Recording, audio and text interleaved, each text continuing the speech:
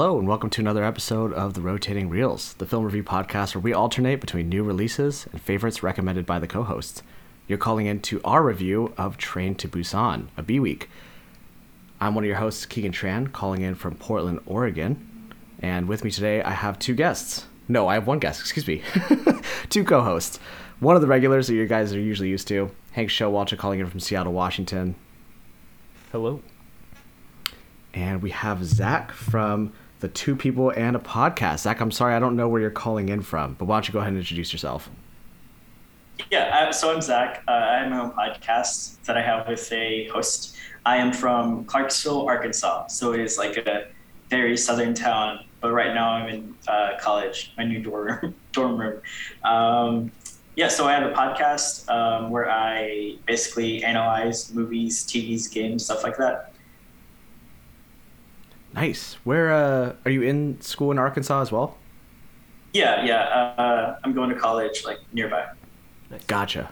Okay, cool. Well, thanks for joining us from a different time zone. Yeah. Cool. So yeah, this is we're gonna be doing a B week, and actually because our host Taylor is actually out for presumably another week or two, this is actually perfect that Zach had reached out to us. We had him fill in to pick a movie, and he picked Train to Busan. Before we get to that, a couple other orders of business. First, we will be linking Two People in a Podcast in the show notes, so go swing by Zach's show, give it a listen. We also follow it on Instagram, so if you're on our Instagram, we'll go ahead and post something with them as well. On top of that, if you're a fan of the show and you want to support, again, we do have a Patreon. You can find us at rotatingreels.com. Most Patreons usually have a $5, $10, $15 tier. Again, $5, and you get unfettered access to all of the stuff that we're posting there, which in my opinion is a huge deal. That's a really great bargain. But if you want to support either of our two shows in a way that doesn't involve spending money every month, a huge way that you can help either show out, both Rotating Reels or Two People in a Podcast, swing it over to Apple Podcasts, drop us a 1-sentence review saying which host is your favorite, which one do you think has the cutest voice, and then little 5-star review. It always helps bump us up in the algorithm, so it'd be greatly appreciated. Cool. But with that, before we get into our review of Train to Busan, we have one other order of business, which is our segment, What We've Been Watching. So I'm going to hand it over to each co-host. They're going to have 3 minutes to walk through their past watch week and tell us movies, television shows, whatever they have been up to. So, Zach, as the guest, I will hand it over to you first. Your 3 minutes start now. Okay, so I haven't seen too many movies recently, but 2 movies that I have seen that I liked are Free Guy, which is out in theaters right now, and Django, which is a film that's directed by Quentin Tarantino. So I'll talk about Django first. So the first time I watched it, it wasn't that good. It was good. I just didn't pay attention to it because I was on my phone. And then the second time I watched it, I'm like 8 years older now or something. I watched it when I was like 11. It's really good. I'm starting to appreciate Quentin Tarantino's work way more as I grow older. I liked how gory it was. I liked how stylish it was. It's just a great film overall. And I think I might binge all the Quentin Tarantino movies over. And as for the next film, Free Guy, it released recently, like it's out in theaters. I'm not going to give any spoilers, but it stars Ryan Reynolds. He's the lead character. It is directed by, I forgot his name, but I think he directed like some other pretty big films that are like adventure types. And it's a funny movie. I really enjoyed it. There is a complaint I have about it though. So like they want to make it seem like it's for gamers and stuff, the film. So they have like YouTubers appear and they have Ninja appear. And he's like, whoa, who's this Free Guy? He's so cool and I love him. But it's like, it's really cringy and out of touch. But besides that, it's a really fun film and I definitely recommend it. And nice. I think that's all I have for now. Cool. No, definitely 2 good movies. We just reviewed Free Guy. I think we had similar thoughts on it. It was pretty fun, if not the most in touch. I actually read a Letterboxd review for it this week, and someone said, "I will never watch a movie that talks about video game terms in a way that makes me not want to kill myself." Yeah. Which is unfortunately pretty true of Free Guy. But did you have high expectations going in? I know Hank and I were pretty down on it, but like kind of pleasantly surprised after we watched it. Okay, so I've been watching the trailers for the past year basically because it's been in theaters. Like it's been in the theater trailers for the past year. At first I thought it was going to be a cool concept, but then I was just like, I'll just go see it. I don't know how it's going to be. But I was really pleasantly surprised. Like you guys were. It was definitely a fun film, and I would recommend it despite the out of touch gamer lingo. Yeah, for sure. And yeah, it's a fun one for sure. Totally agree. All right. Also, Hank, congrats for making it in under 3 minutes. We often have trouble with that on this show. So. Yeah. All right, Hank. Let's kick off your week. Cool. So I've had kind of a medium what I've been watching week. I had an abnormal amount of time to myself over the past week, which meant that I got to watch some Hank picks, which was pretty good fun. I watched a lot of Curb Your Enthusiasm. Excuse me. Curb Your Enthusiasm, which is an HBO comedy series starring Larry David. I really like it. It's, a bit edgy. It's an HBO series, and I think it started in the 90s, and it kind of watches like it. But I can enjoy that kind of humor. But it's one of those shows that I enjoy a lot more than most of the people I've tried to watch it with. So anyway, I was excited to have some time to watch it on my own. I think Larry David's really funny. It's a real fun show about someone being a dick. And it came out years before Always Sunny in Philadelphia. So yeah, overall, I'd recommend it, but you got to be able to handle some terrible things being said. But anyway, that's one thing I watched. I also started catching up on, or not catching up, but rewatching a little bit of Key and Peele. I hadn't seen their show in a while because I didn't want to be the guy that was recommending like, hey guys, let's watch some Key and Peele sketches, because I know they can be kind of hit or miss. But I have in the past watched through the entire show front to back, and I started just kind of going through it again front to back on YouTube recently. And I enjoy it pretty well. I don't know. I've been excited to see Peele coming over to like the directorial seat and doing some of his movie stuff. But I do kind of miss his face as a comedian, because I think they're pretty funny guys. So anyway, if you haven't seen Key and Peele, definitely worth a watch. Yeah. Other than that, I think the only thing I have is this week's review, Train to Busan, and I'm going to wait to give my thoughts until we get to that segment. Nice. Great list. Did you, with Key and Peele, did you start again from the beginning, or just kind of grab stuff randomly from the middle? Right from the beginning. Nice. I feel like it's hard to keep track of what I have and haven't watched recently if I don't do it chronologically, so just do it in order. Nice. We in the Keegan community look upon Mr. Key very well. He's done great things for our names, so appreciate his work endlessly. Cool. All right. Well, I think that just leaves me. So I also had a fairly light watch week as well. First thing I want to call out was a television show I started watching, and this is a part of the whole FX on Hulu. And so like Dave is there. I think. I don't want to say Handmaid's Tale, but I know there's a fair amount of shows that are like originally premiere on FX and then the next day are on Hulu.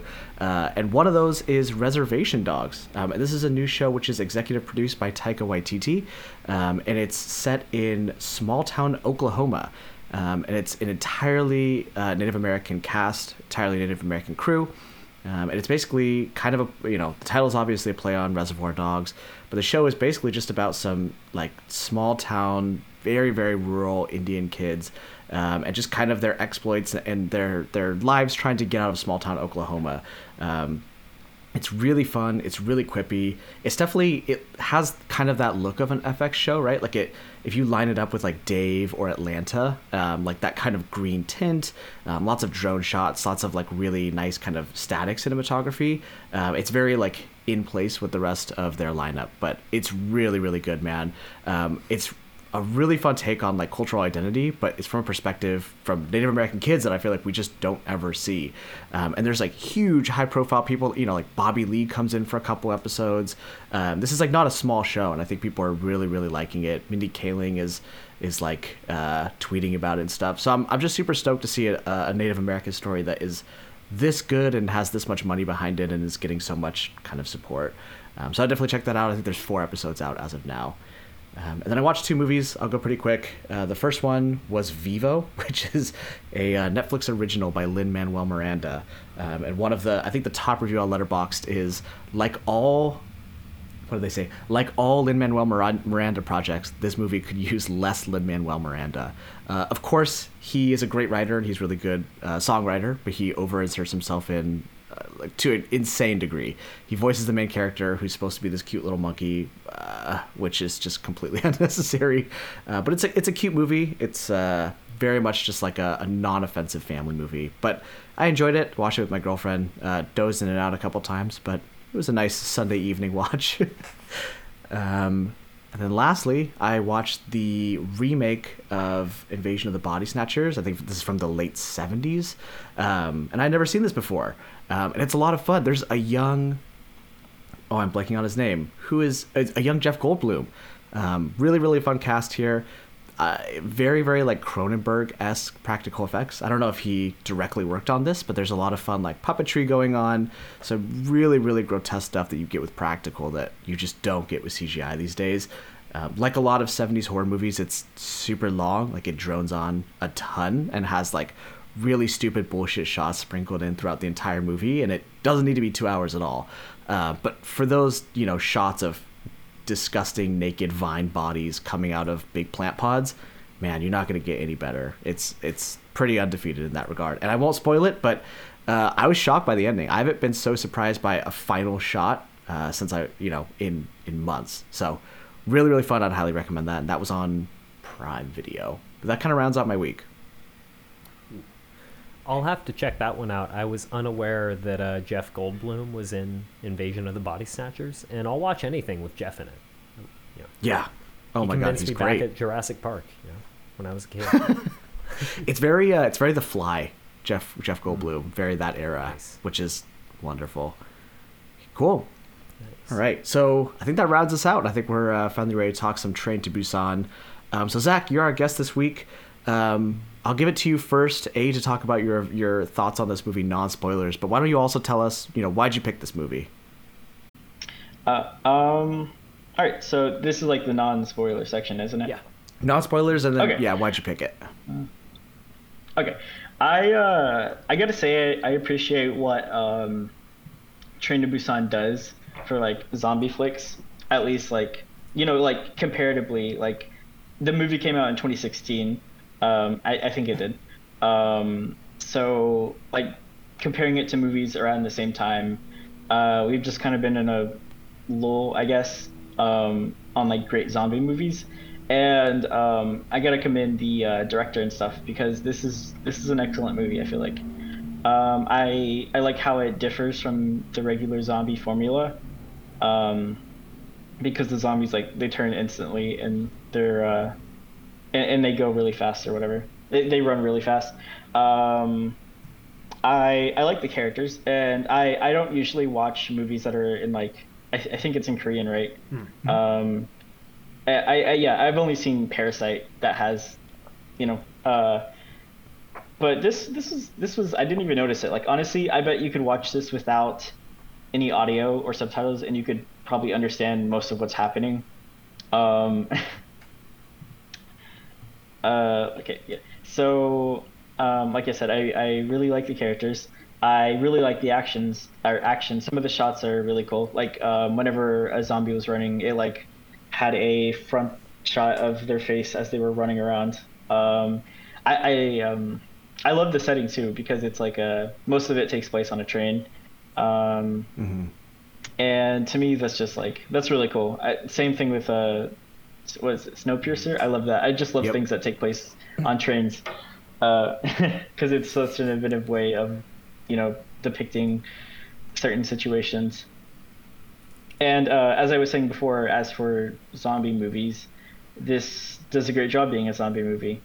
Um, yeah, so like I said, the zombies were, fast and stuff, and the way that people react to it, it's kind of realistic too, because like there was a scene where the zombie had first entered the train and it started attacking somebody, and all the other characters there, they were just like freaked out and frozen and not moving at all, which I thought was like, we don't usually see that. Like in some movies, as soon as the zombie outbreak happens, some people just like they know what's going to happen and they just start shooting.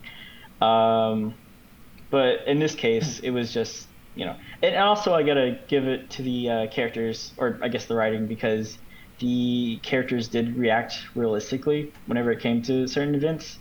And that's also a big thing I like about the movie, is that, they solved certain problems with very inventive ways. Like the zombies cannot. They mainly rely on vision, so they decide to cover up the glass door behind them, and that makes the zombies not care about them anymore. Yeah. Yeah. And we give the rating later on, don't we? Yeah. Not Yep. now. Yeah, we'll do that after spoilers. Okay. Yeah. I'm trying to think of what else I could say about it.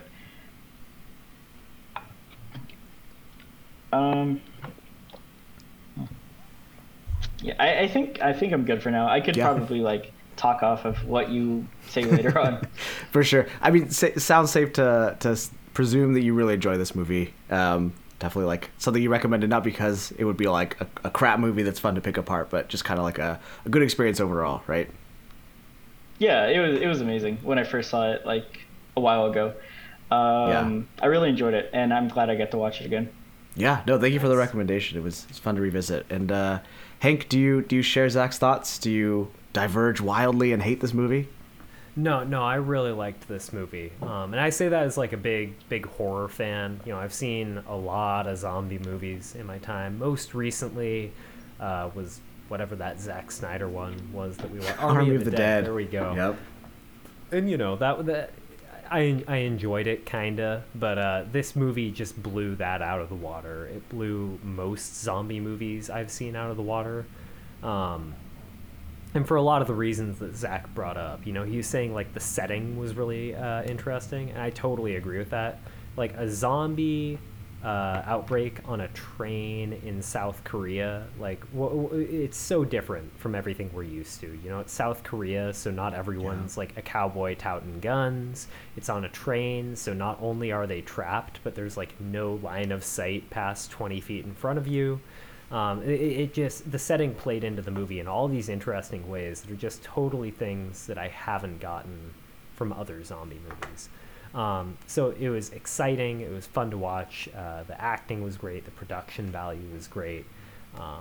And for the first time in forever, a zombie movie felt really fresh. Like there wasn't anything I was watching and I was just like, wow, that was real tropey. It all felt fresh, even though, it was basically zombies. So yeah, overall, I loved it. I don't want to say too much more for fear of spoiling it. But how did you feel, Key?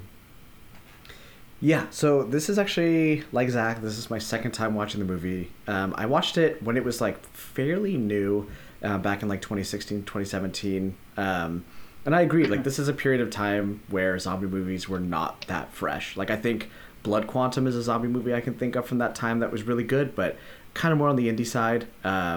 Right, like I think we're in kind of a lull, like in this post Romero era, this post 28 Days Later era, and I honestly, this was one of my first Korean movies I'd ever watched, and I liked it, but I didn't love it. And then as the years would go on, I would hear people talk about it, and I think this movie comes up in a lot of lists of like you want to get into Korean thrillers and Korean horror, here's where to start. And in that regard, I think it's a super accessible movie. And I don't disagree that this is a really good entry point to Korean cinema. But watching it again, I want to love this movie so bad. And I like it. I think conventionally it does things really, really well. But I think there's just something missing for me that I don't love it. And I don't want to go back to it and revisit it in a way that certain other zombie movies I do. To that regard, though, I agree. Like, the conventions of the zombies, the fact that they can run so quickly and they change so quickly, absolutely terrifying. And I don't necessarily consider it a gimmick that they are so, like, sight-driven. I think, like, The Last of Us and a couple other zombie movies and shows have had this whole thing of, like, zombies that are really driven by sound. And I always think it's really fun when our characters have to, like, there's a significant new element that they have to play around. Like, we always have to cover up our sight or play with these tunnels as we drive through them, and we have 2 minutes to get to the next car or something like that. I think there's a lot of fun elements around the train, like you guys said as well. So yeah, I don't want to be too down on this movie. I think there's some silliness that kept me from loving it, but overall it's really good, man. I can't argue with it at all. Don Lee, who's I think kind of he steals the show here. That's the really big guy whose wife is pregnant. He had done some bit parts in television before this, but never really a big movie actor before Train to Busan. But then he became such a big fan favorite from Train to Busan that it just really kicked off his career. And now he's going to be in a freaking Marvel movie later this year. He's going to be in Chloe Zhao's Eternals. So, I love it for kickstarting his career. Also, the kid from Parasite, the main character, is a baseball player here who's a little underused in my opinion, but man, it's just fun to start seeing familiar faces. So yeah, I think there's definitely a lot more that I have to say in spoilers. But yeah, overall, I'm a lukewarm like not love on this one. Can't believe it, Keegan. I know. I'm so disappointed in you. Maybe, you know what? Maybe I did really like it, but then I heard Hank say he loved it so much, and I just felt like being very contrary. I think I just want to argue is mostly where I come in on this. Just like being argumentative. Right. Any lasting thoughts before we move into spoilers? Yeah, I guess just one last thing from me is Dong Lee totally stole the show. Like, he's so what good. An energy he had. Like, every scene he was in, just punching zombies with his bare fists. And I was like, what a man. I would watch a whole movie about him.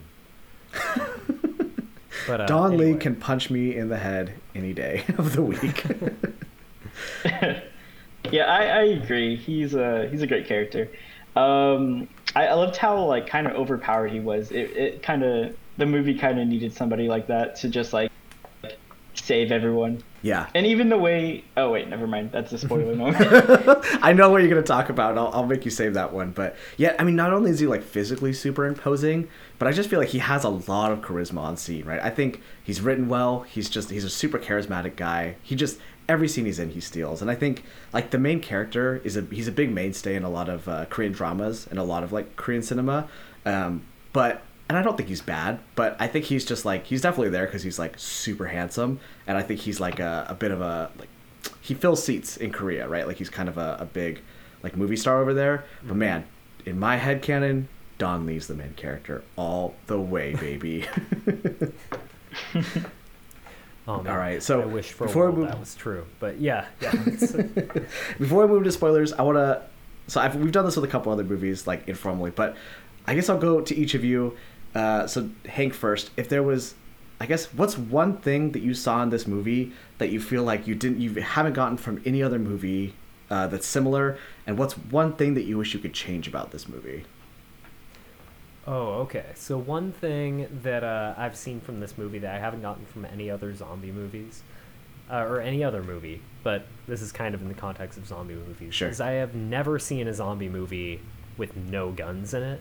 And this movie had like a gun appear in like the very end scene, but the vast majority of this movie, these people have no way of dealing with the zombies. Like, I'm so used to the American take where they can just so easily find like an M15, an AK-47, and they're just mowing down zombies, or they get a tractor and strap some M6, something ridiculous. Yeah. So in this movie, I was just blown away that the entire movie, they just had kind of like their bare hands and I guess a couple baseball bats to deal with this zombie menace.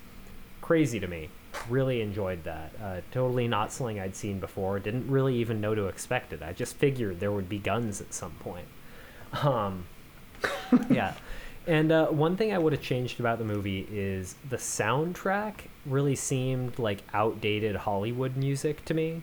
Like it didn't have a lot of character compared to the rest of the movie that I thought was really distinct. And it didn't even really seem like that with the times. Like the soundtrack, it was there and it fit the moods, but in a movie with so many excellent parts, I was like, we could have done a bit more with the orchestra. Just saying. For sure. But yeah, so that's what I would have changed. All right, cool. Zach, so one thing you saw here that you haven't seen before, one thing you could change. Yeah, so I wish more zombie movies would confine the characters to a spot like this movie did, because it confined them to a trade. Also, what was the I think it was the Zack Snyder film that took place at a mall? Dawn of the Dead. Oh, it's a remake of a yeah. Romero movie. Yeah, that I also like that too, because it's in the confines of a place, I guess. So I just want more train films, basically. Yeah, fair enough. And then one thing I wish that I could change. I kind of thought that the main character was like, he was okay, but he was also kind of forgettable to me. Sure. And also I have a gripe about in these kind of movies. There's always one guy who's like against everyone, and he will purposely like betray or harm people, like just for his own selfishness. And I hated seeing that again, especially since he didn't really get his comeuppance. Yeah, absolutely. Guys, yeah, I love this confined zombie movie take. I think like a lot of zombie movies are big, especially like in Western movies, right? Well, not Western, but like American produced movies. They're so like quick to make this a big roaming road trip action movie where we're moving from like set piece to set piece. But I think like it really deters from the human drama of it, where like, hey man, we have like 6 main characters and you're trapped in a train car with them. It really adds to the tension for sure. Yeah. All right. I think if I had real quick, one thing I love in this movie that I don't see it anywhere else, man. And it's so big to me that I literally thought about introducing this segment just because of it. Why in other zombie movies do we not see people going so nuts with arm protection? Like there's a scene where they find some duct tape and they just absolutely go bananas on their forearms, right? Like Don Lee, I think he should have gone crazier with his hands, but like, up past his elbow, and then the baseball kid does it too. Because it's like, right, we don't have guns. We're going to have to start brawling with these things. They're going to start biting inevitably. So why not start wrapping ourselves up? And it is so awesome because he's just a tank of a man, right? But it's like he looks even cooler with these duct tape gauntlets. And it's such a cheap, easy solution that any other zombie movie could like easily implement. I exactly thought that same thing. Yeah, so I love that. And then hate, man, I think I'm going to have to steal from Zach here, and this is a good way to move us into spoilers, but there is a character in this movie that is so morally reprehensible, and you're watching this movie and you feel sick. I felt like I could kill this man with my hands reaching through the screen if I were there. I was so angry watching this person, which is, it's good writing, good casting, but this is a little bit of a spoiler. It doesn't feel like it culminates to enough. Doesn't feel like this character gets enough of a comeuppance, which is a little bit unfortunate. And I wanted that sweet poetic justice that we never got. That seems like a great segue into spoilers. Absolutely. All right, so we are going to move into our spoiler section of the show where everything goes. But before then, let's take a pee break, guys. All right, and we are now fully in spoiler territory at this point. I know, Zach, there was at least 2 things you were going to say beforehand that were spoilers, so why don't I hand it back to you? Something about Don Lee's strength and something about a character not getting their comeuppance. I'll tee you up to whatever's on your mind, spoiler territory. Okay. The first thing's about the Don Lee, is that his name? Yep, Don Lee. Okay, yeah. he died in the coolest way possible. I loved it. So he was basically like holding a door, and he was like, he was holding it because there were a bunch of zombies behind it, and he just like told the other characters to go and stuff, even his like pregnant wife. And even after the zombies passed through the door, and he was bitten on the hand too, so he was gonna turn anyway. And that's kind of like the biggest show of how cool he is the fact that like everyone else turns in like a second. He turned in like 2 minutes or something. So yeah, after the zombies broke through the door, he just like he held them back for like a solid 20 seconds. And then he just started beating the crap out of them. And even when he did turn, he kind of still had like some consciousness in him.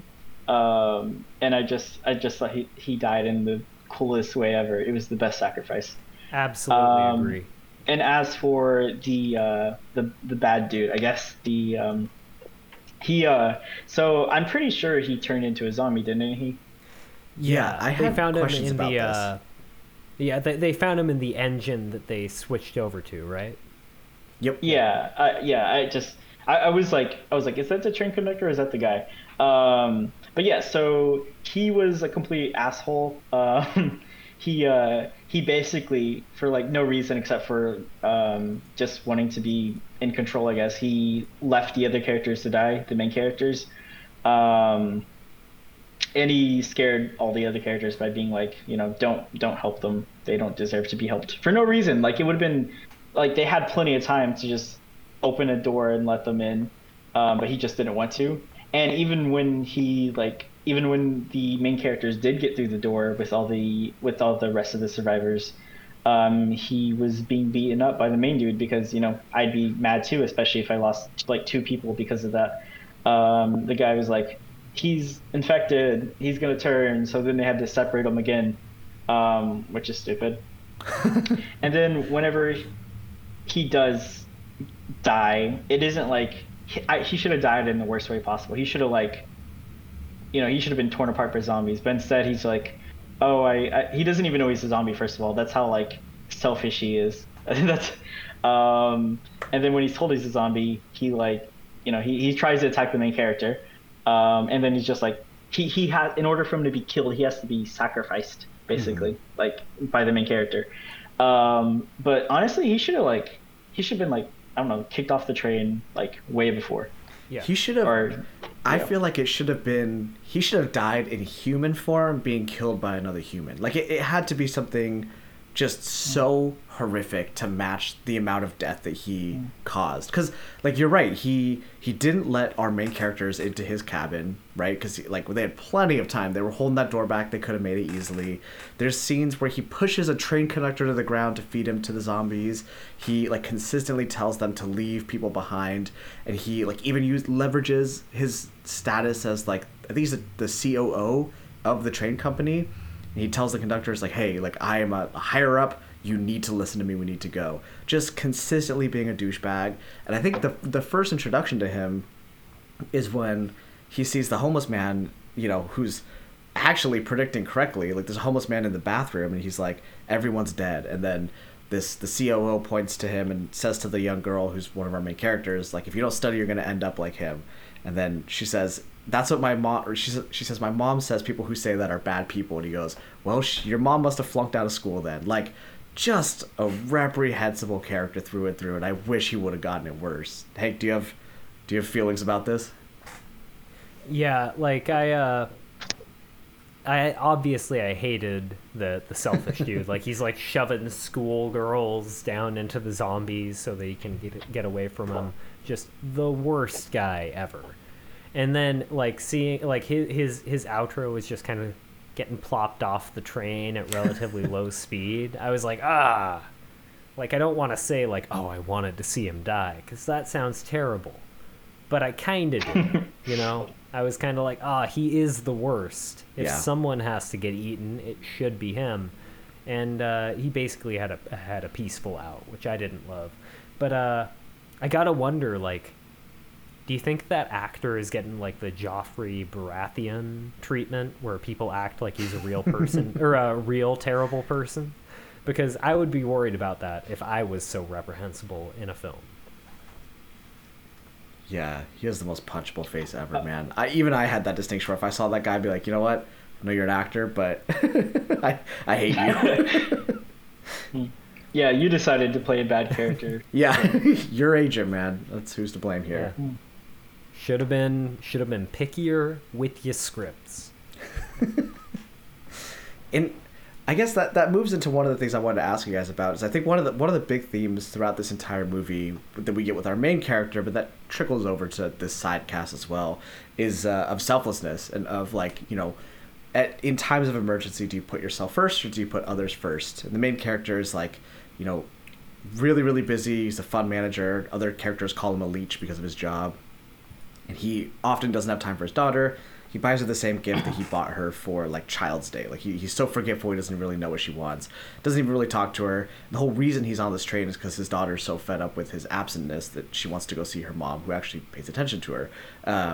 And so on one hand, right, like, you know, the horrible character that we were talking about, the COO, he does eventually die, right? But in a way, I feel like his character was almost at odds with the movie's themes of, you know, people who are good should be rewarded for that, because, you know, it is somewhat realistic in that people who choose others kind of suffer for it, but it doesn't feel good, right? It's still, and I don't know if that's necessarily at odds, but I still did feel kind of crappy seeing that guy last that long, when kind of at the end of the second act we think that he dies and then somehow miraculously he's still alive to make it to the third act. So I don't know, maybe I just wanted to see him off earlier.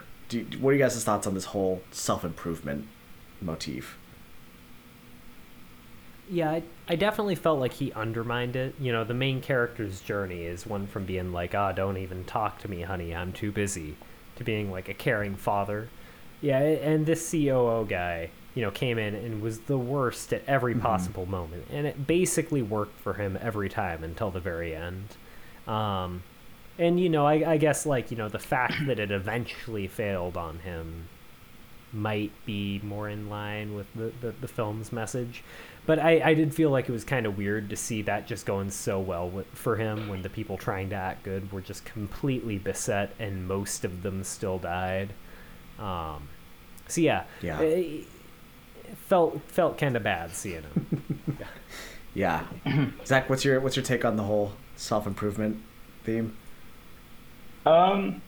I thought that he kind of almost became Father of the Year right before he died. Yeah. I mean, he did like sacrifice himself kind of for the safety of his daughter and someone else. So, you know, I just like at first he was not a good father, especially with the I thought the Wii thing was funny, where he got her like another Wii after she already had one. But he did become a good character, like through all the experiences that he went through, because like, I mean, he went back for his daughter, I think, like one time at least, and then he protected her from the last zombie guy at the end of the movie. And I think like maybe it was his job that was like causing him to not be so caring, but you know, despite all that, like in the face of like this chaos, he still managed to like at least try and protect everyone that he could, and he kind of accomplishes that goal. Well, not really, because everyone dies, but you know, at least he protects his daughter long enough. And Don Lee's wife, she makes it all the way to the end with her. You know, I hope that baby's all right. She's been running, man. That poor lady's been knocked around, but hopefully she has a successful childbirth. So he saved 3 lives, hopefully. Yeah.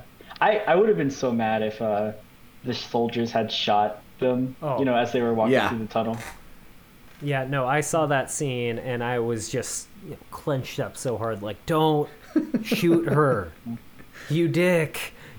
Full pucker. Yeah, full pucker. Man, nice. Okay, and I guess so. One of the other things too is like that I wanted to bring up was this. I guess the kickoff of how this whole thing goes crazy, right? Because our first exposure to this is we see a farmer hit a deer. And the deer, with some pretty cool CGI, actually comes back to life, and then it has like a cloudy eye. It looks like it has cataracts, and I thought that was a really cool way to introduce the viewer to the premise of the zombie, right? Like it's quick, We know what's going on, and we also visually understand what the zombies are going to look and like move like, which I think is completely unspoken but really fun. But we kind of get these like hints throughout the movie of what might have started things. And they're all kind of quick. The quick cuts are there, maybe like off-screen like kind of conversations.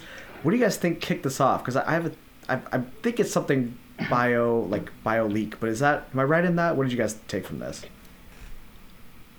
Yeah, I think it was some sort of like a bioweapon that got unintentionally released or something, because the main character, you know, his investment fund apparently invested in some biotech company, and they said that was like ground zero of everything that happened. And then his analyst called him and said, like, is this our fault? Which you only ask if there's a possibility it's your fault. You know, you don't ask it if you're just like, yeah, I've never done anything wrong. Yeah, so I got the sense that it was like something that was developed intentionally and let loose unintentionally, but that was just my read. Yeah. Zach, what was do you agree with that? Yeah, I completely agree. It's definitely like, you know, the that company or whatever, or the bioweapon, that the company that made the bioweapon or whatever. And I'm kind of like, I thought it was cool how, you know, it begins with them like already quarantining kind of. Yeah.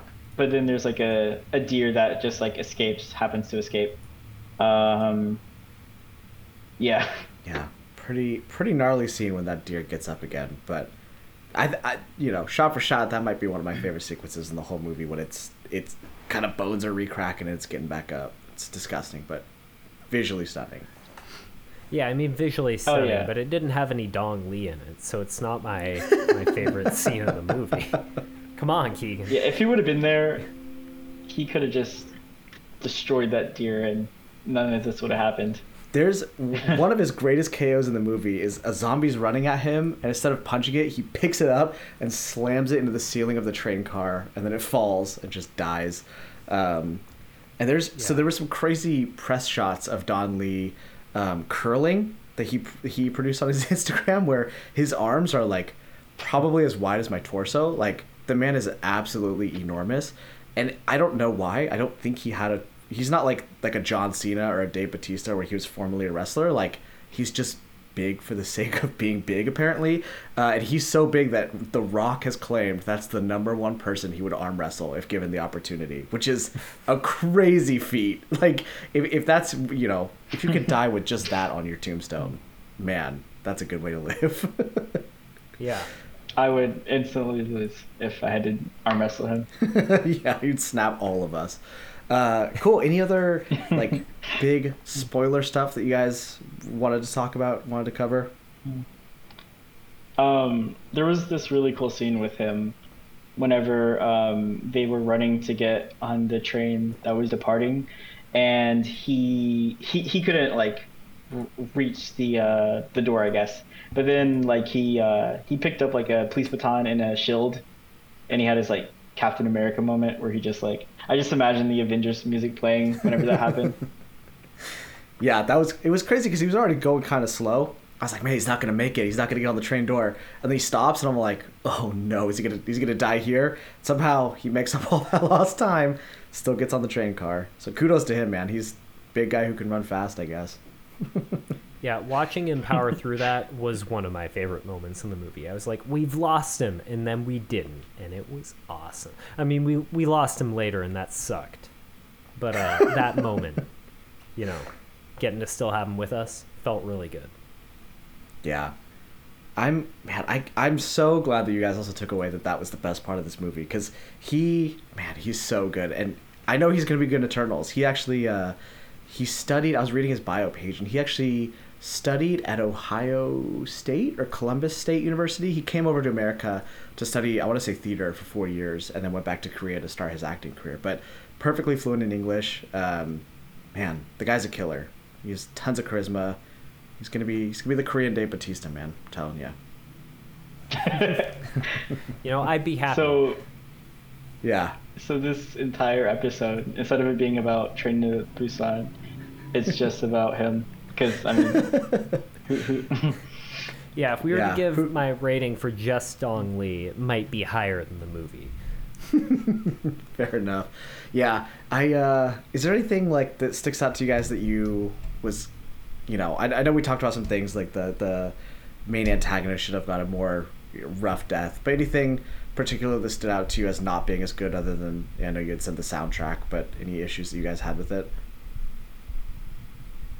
And if nothing comes to mind, I can kick us off. Like, for me, the runtime was a little long, if I'm being honest. I don't think that it needed to be. Yeah. It's about 2 hours, maybe a little over 2 hours. And, for people that are listening, we've said in the past that we tend to be a little more hard on movies that we enjoy. And I think I'm sounding like a bit of a Debbie Downer. I did like this movie quite a bit, but that being said, I felt that it overstayed its welcome a little bit, and I think it falls trapped to some Korean drama style stuff where there's a lot of lingering on really pretty people's faces for a little bit longer than we need, unless that person is Don Lee, like we've said. But still, quite a bit of padding, it felt like. Yeah, I felt like it could have been like a solid hour 40, and Yeah. Maybe they dragged it out with a bit of lingering shots, but I was enjoying it enough that that's not really affecting my love of the movie overall. I was like, okay, you know what? It is good to look at. I'm invested in what's going on. You can have the extra, 20 minutes of my time. And a lot of You've movies earned I'm it. not Yeah. willing to say that for. So Yeah, fair enough. I want to point out how I'm no glass expert, but the glass seemed really strong, especially for like holding the zombies back. yeah, It's that I felt premium like Korean build. how the glass behaved felt really inconsistent. Sometimes it'd be like only pressure is going to break it out, and sometimes it's like if you just hit it for long enough, it'll break. I don't know, like the glass, it felt like it broke differently every time, to great dramatic effect, but still kind of Yeah. like I didn't know when to expect something was going wrong with the glass. Yeah. One of the best moments of tension in the entire movie is when we're pretty close to the end and the train has crashed by this point, and it's just, the dad, his daughter, and the pregnant woman that have made it at this point. I think the homeless man's still with them as well. But they're trapped under a train car that's like at a 45-degree angle. And you just see this silhouette of like frosted glass with all these zombies behind it, and you start hearing cracking, and at some point if they can't get out, it's gonna fall, and eventually it does. But that's a really, really cool scene in my opinion, of just knowing that you're on a time crunch without ever like having a character explicitly say like that the glass is gonna break and we only have so much time to get out. I thought was a lot of fun. Yeah. Yeah, that entire scene where they had to, near the end, where they had to go from that train to like the last, the front of the train or whatever. That was I honestly thought they were gonna like die because they were just swarmed by zombies. Yeah, that was high tension. Yeah. Yeah. If they had an 8-ball, it would say Awesome. outlook not high or whatever the 8-ball says. But yeah, it was not looking good for those guys at that point. Yeah. Also, near the end, like right at the end, we mentioned how the main character dies. I hated that, especially since like, he put his because he tried to grapple the dude, and he put his hand over the dude's mouth, and if it was just a little lower, that would have maybe happened. Yeah. I think like narratively it makes sense, right? Because like we have to have some massive sacrifice for his daughter, right? Like to complete his arc of becoming fully selfish to fully selfless. So I get the fact that he needed to die, but it does become a little unbelievable when for the past 90 minutes we've watched this guy duke it out with other zombies and grab him by the shoulders, grab him by the torso, and seemingly he understands where his hand placement should be. And then in this last scene, he just, full to the mouth, it's a little too easy, man. You're playing on baby mode. We all we all do the wrong move every now and again. I'll Fair, forgive him you're for right. that one. We're a little hard on him. Yeah. Cool. Well, I think we're all firmly in the place of liking this movie. I think we're kind of getting close to wrapping it up, but before I move us into our rankings, Is there any final stuff people want to bring up? Any lasting things that we left out? I'm ready to hit this one with my ranking. All right, Zach. Anything else before we move into rankings?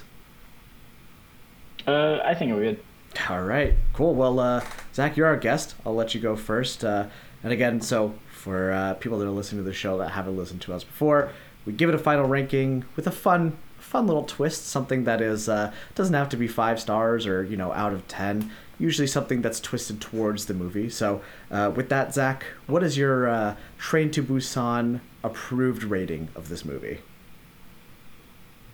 I give this film 4 out of 5 zombie deer. Nice. Absolutely. Cool. Hank, where are you coming in on this one? Like this one a lot. I always love to get a horror or horror adjacent film on the podcast, and this one did a lot of new shit for me. So I think I would give it a solid 7.5 out of 9 zombie baseball players. Nice. Yeah. How did we completely leave out? There was a baseball team. I mean, by the end there wasn't.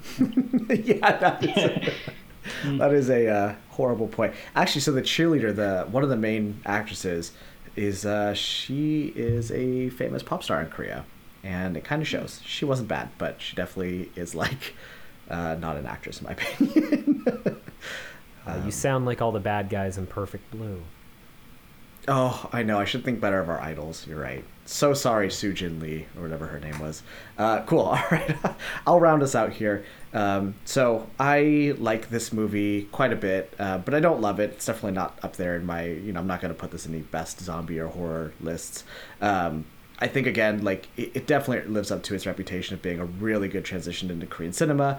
But still, if someone were asking me for the money, I think something like Parasite or Old Boy or I Saw the Devil is definitely going to be a much more of a lasting movie for someone to check out. But again, not every movie has to be so, dramatic or lasting. And I think in the realm of zombie movies, which is, as we've said, a genre that can get pretty stale pretty quickly, this does a lot of stuff right. And I would say, technically, it's all there, man. You can't really go too wrong with Train to Busan. So if I had to give this a rating, I would give it 2 out of 3 Don Lee biceps. And the third one is beautiful, I bet, but it's off screen and we didn't get to see it. All right. Cool. This is... Oh, sorry, go ahead. I was just going to say, have we already talked about what we're watching next week? Or we have not. So next week, it still stands... Let me see, what day is it? I don't want to make any promises, and I know the fans usually hate this co-host, so I don't want to say this and have people not show up if he does come, but we might have Taylor back. I'm not sure. Don't want to make any promises. I know that this would be the earliest date we could have him back on the show, but we will be, at least Hank and I, reviewing 2021's Candyman. This is directed by Nia DaCosta, and I'll read the IMDb blurb right now. A quote-unquote spiritual sequel to the horror film Candyman from 1992 that returns to the now gentrified Chicago neighborhood where the legend began. This is written and executive produced by Jordan Peele and stars Yahya Abdul-Mateen II, who you guys might have seen from 2019's Watchmen adaptation on HBO. Really, really great actor. I'm super excited for it. I think Hank obviously is super stoked. He's definitely our in-house horror guy. Hank, any thoughts on Candyman? Watch Candyman. You're muted, Hank. I said watch Candyman. Those are my thoughts. Don't say it too much. I think I said it 4 times. I'm not going to say it a 5th time because I want to go to sleep tonight. Say the name of the movie next week. But yeah, anyways, we may or may not be watching the original 1992 movie for our Patreon. Again, don't want to make any promises, but I believe that's on Netflix or Prime. It's definitely on streaming somewhere for free. So seemingly if this is going to be a sequel, and you've made it this far in the podcast, maybe you want to watch the first one. And again, huge thanks, Zach. Thank you again for reaching out and swinging by the show and having us revisit Train to Busan. It's been a long time. And again, that's Zach from Two People and a Podcast. Zach, again, huge thanks, man. It's been great having you on the show. You're welcome. Thank you so much for letting me be on the show. Absolutely. Cool. I think with that is our review of Train to Busan. Thanks for listening.